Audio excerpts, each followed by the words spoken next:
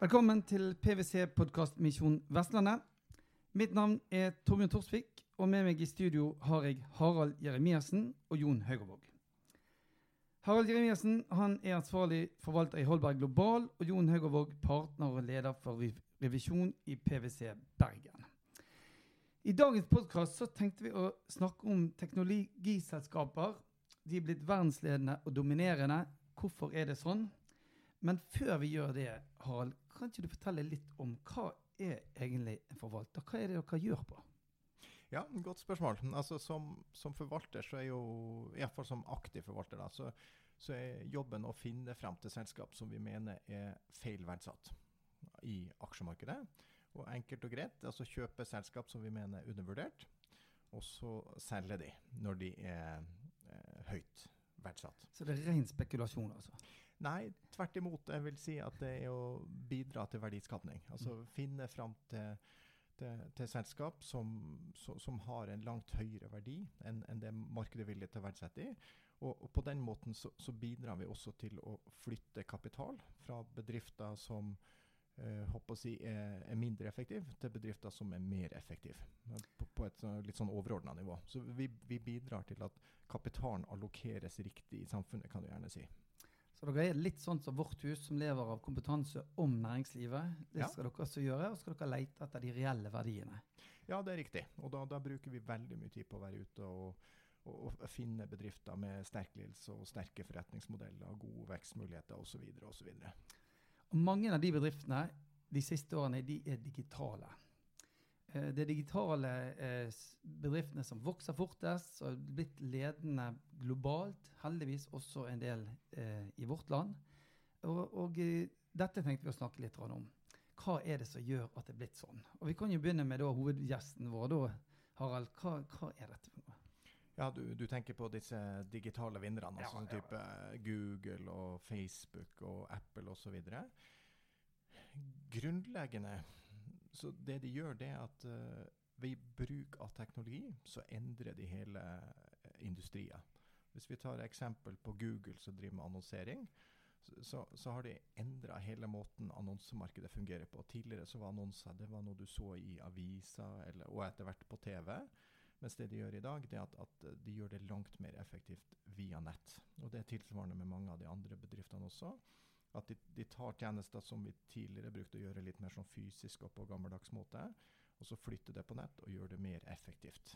En annen veldig viktig ting, det at dette jo bedrifter som globale, og det ekstrem skalafordeler i forhold til å gjøre ting digitalt. Altså du produserer en gang, og så kan du da selge gang på gang på gang, uten merkostnaden nesten, som igjen betyr at du får en winner takes it all.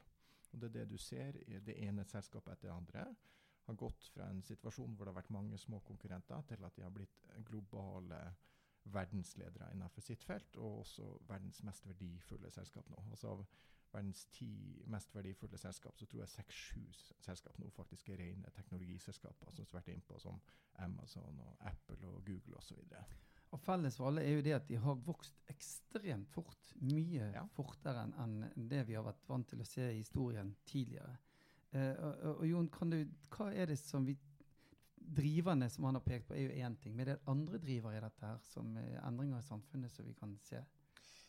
Ja, altså det jo det at verden blitt litt mindre gjennom globaliseringen, og disse aktørene jo globaliseringens store vinnere. De har nytt godt av dette, nesten i en monopollignende situasjon.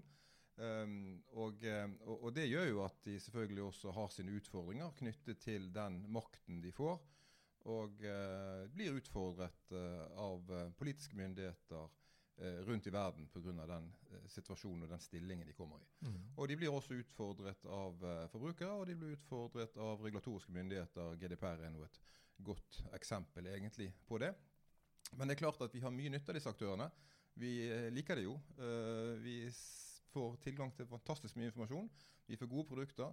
Så det et tveget sverd dette her. Men de suksessrike, de vinnere, de Og det nytt godt av den utviklingen vi har hatt både teknologisk, kulturelt, økonomisk i verden.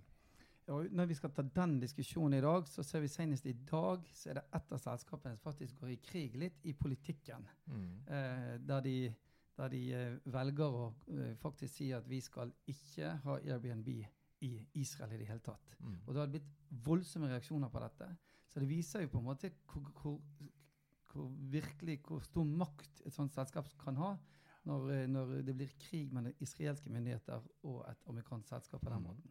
Og vi trenger ikke gå helt til Israel hvis vi ser hvordan kampen om kronene i hotellmarkedet for eksempel når hotels.com, booking.com og andre aktører skal kjempe om marginene med de som faktisk eier hotell og byggene. Og den diskusjonen har vi jo hatt i Norge også. Så dette nok men de har vanvittige fordeler, disse aktørene, og de vet de å utnytte. Hvis du tar litt på eierskapssiden, for det vi ser jo også at mange av disse selskapene, de starter med ett type eierskap, og så fremtvinger det seg et annet eierskap på sikt. Hva det som gjør det? Ja, altså det riktig i en del tilfeller at du vil se at du går jo typisk fra en gründerfase, altså hvor du har en gründer, og så senere, etter hvert som selskapet utvikler seg, internasjonaliseres, så får du mer profesjonelle både ledelse og eiere. Men jeg vil samtidig påpeke at du har faktisk i mange av de største teknologiselskapene i dag, så det fortsatt gründeren som sitter med makta. Både gjennom at de eier veldig mye aksjer, men også gjennom at de ofte har spesielle eierbegrensninger som gjør at de i praksis har all makt. Det egentlig bare nok å se på gründerne av sånn som Mark Zuckerberg for eksempel. Han har jo full kontroll i sitt Facebook og tilsvarende gründerne i Google og tilsvarende gründerne i flere av de andre selskapene. Men ville de lykkes hvis ikke de fremdeles satt på eierskapet? Altså ville det vært en fare for, vi husker jo den gangen Apple-gründeren gikk ut og fikk sparken. Ja. Og suksessen kom tilbake når han kom tilbake. Ja. Det noen sammenheng der? Jeg tror det, fordi det som vært innom, det er selskaper i bransjer med ekstreme skalafordeler, og det igjen stiller ekstreme krav til de som skal lede bedriftene, på godt og ondt. Og jeg vil påstå at flere av de lederne som virkelig har lykkes ekstremt på sitt vis, og det kanskje grunn også til at de sitter og mange milliardærer, mange av disse teknologigründerne. Litt galskap med andre ord. Har vi nok galskap her i vår region? Altså, hva skal til for å utvikle den type selskaper med Vestlandets utgangspunkt? Jeg synes det et kjempespennende tema, og jeg tror faktisk vi har en veldig godt utgangspunkt nå. Fordi at hvis vi går ordentlig langt tilbake i tid, altså til sånn industrielle revolusjon, hva var så trengtes for å lykkes da? Da snakker vi sånn 1850 i England. Jo, du måtte ha naturressurser, altså kull, du måtte ha kanaler, du måtte ha betydelig kapital og så videre. Ting som vi ikke har her. Men hva som kjennetegner dagens vellykkede bedrifter? Jo, det at du har høyt kompetente folk, at du lager digitale produkter, at du i stand til å snu deg rundt veldig fort, at du teknologinysgjerrig og teknologiinteressert. Altså kort sagt det vi har i Norge. Så det jo i forhold til det jeg vil si produktutviklingsfasen, altså det å ta frem ting som har potensial i seg til å bli verdensledende, det har vi definitivt både på Vestlandet og her i regionen. Sånn sett vil jeg kanskje kikke spesielt til Sverige, og så se hva de har fått til dem med Spotify og mange andre teknologisatsinger. Det ingen grunn til at ikke vi skal kunne få til samme her. Men et sterkt NB, altså det stor forskjell på å drive produktutvikling og det å industrialisere produkt. Der det typisk vi har slitt i Norge, vil jeg påstå. Så det der vi mangler noe, på en måte? Ja, det klart Norge nok et fantastisk laboratorium for å drive produktutvikling og produkttesting innenfor det teknologiske og digitale området. Fordi at vi har et samfunn som allerede nevnt av Harald, vi har høy grad av utdannelse, og vi har vanvittig god penetrering av både alt det som skal til. Folk i Norge kan bruke digitale løsninger. Det offentlige langt fremme. Så det å bruke Norge som et laboratorium, det tror jeg vi kunne gjort enda mer. Om vi da rett eier i en globalisering, industrialiseringsfase, de produktene, det kan sikkert variere. Men jeg tror det viktig at vi tenker at det viktige at vi får opp de gode ideene. Det viktig at vi får testet de. Og så må man se fra sak til sak på hvem som rett eier i den neste fasen hvor dette skal tas ut. Og jeg tror ikke det er ikke noe stort nederlag å selge til en stor internasjonal aktør, så lenge man får godt betalt for ideen sin og kan gå videre og utvikle nye ideer etterpå.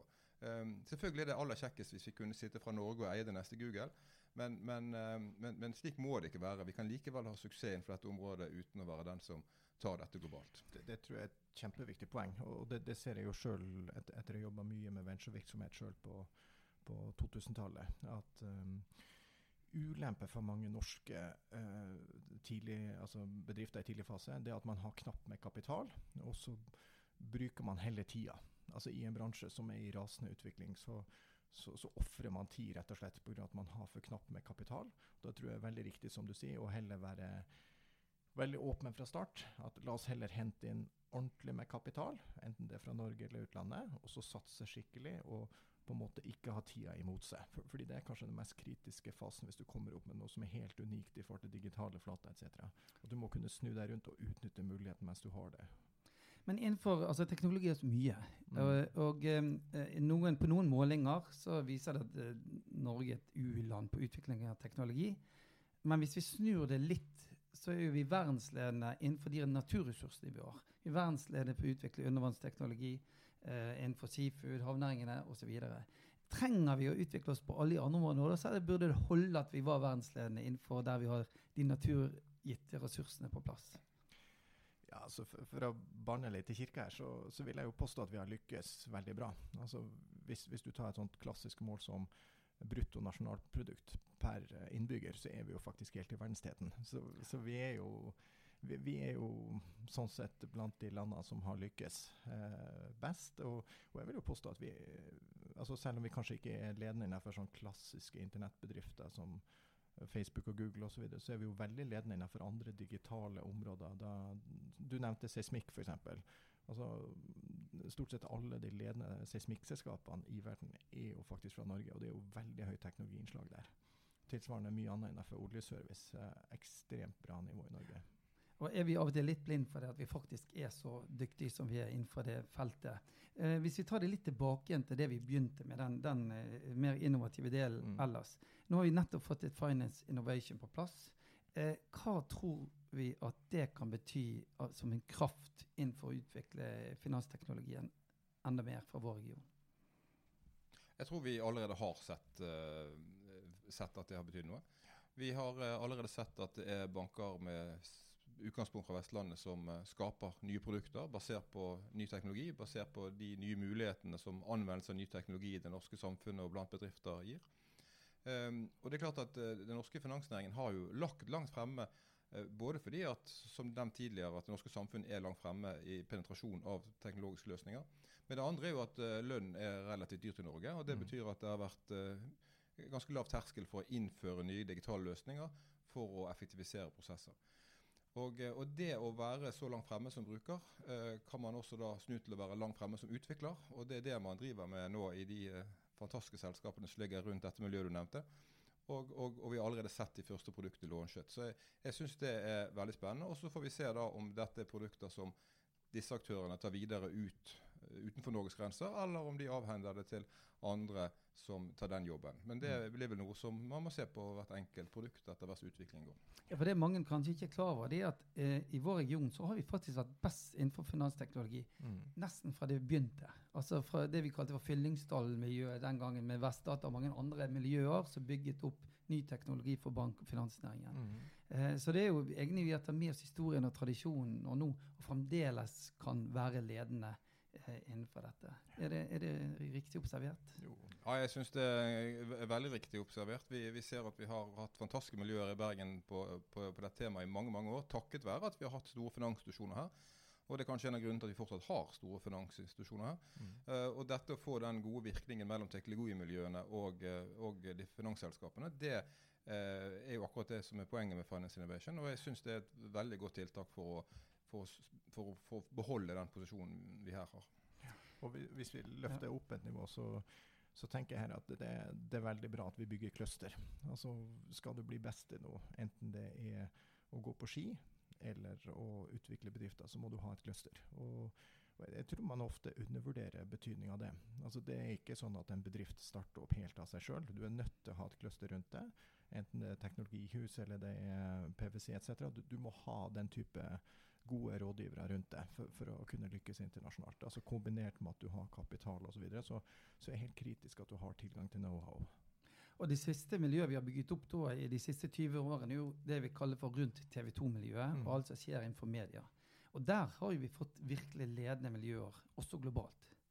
Ja, det riktig det. Altså, de har jo blant annet en spin-off som selger til alle de store mediehusene verden over. Og det er litt morsomt å se på CNN og Discovery og så videre, og se at det er Bergens teknologi som får frem bildene. Ja. Jeg husker jo selv den gangen Dan Børge Akerø, han fikk jo av og til mye kjeft, men i min verden så var han gal nok til å ansette gale nok mennesker som har satt i gang så mange prosesser at vi faktisk finner det gründermiljøet rundt TV2-huset. Er det også en rett observasjon, tror du? Ja, jeg tror det. Men det er litt tilbake til det vi startet med. Altså, jeg tror vi er veldig gode på produktutvikling, men det vi savner litt, det er det du ser i Sverige og Danmark, som er de industrialiseringsmiljøene. Altså de som tar noe fra å være bra og lovende på Vestlandet til å bli verdensledende. Det er ikke lett, men det står øverst på ønskelista mi i hvert fall. Men vi er veldig gode på produktutvikling. Men jeg synes egentlig at, som du gjør med TV2 nå, vi kunne drevet mer fremsnakking. Og Holberg var jo blant de første med digital distribusjon av andeler for hvor mange år er det siden nå? Ja, 18 år siden. Ja. På samme måte som Sparebanken Vest kan fremsnakkes, som DNB kan fremsnakkes, som Trygg kan fremsnakkes i sine løsninger. De ligger fremst i verden på sine løsninger alle sammen. Og det er grunn til å være stolt av når vi sitter i en by som faktisk ikke er større enn Bergen. Det kan kanskje være siste ordet. Vi skal være stolt av alt det som skjer inne i laboratoriet, men nå skal vi ta det til enda mer industrialisering også. Tusen takk for at dere kom i studio. Harald Jeremiassen fra Holbergfondet og Jon Haugavåg, PVC.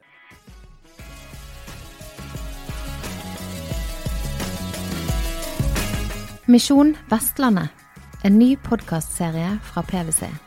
Abonner i podcastappen som du finner på din telefon.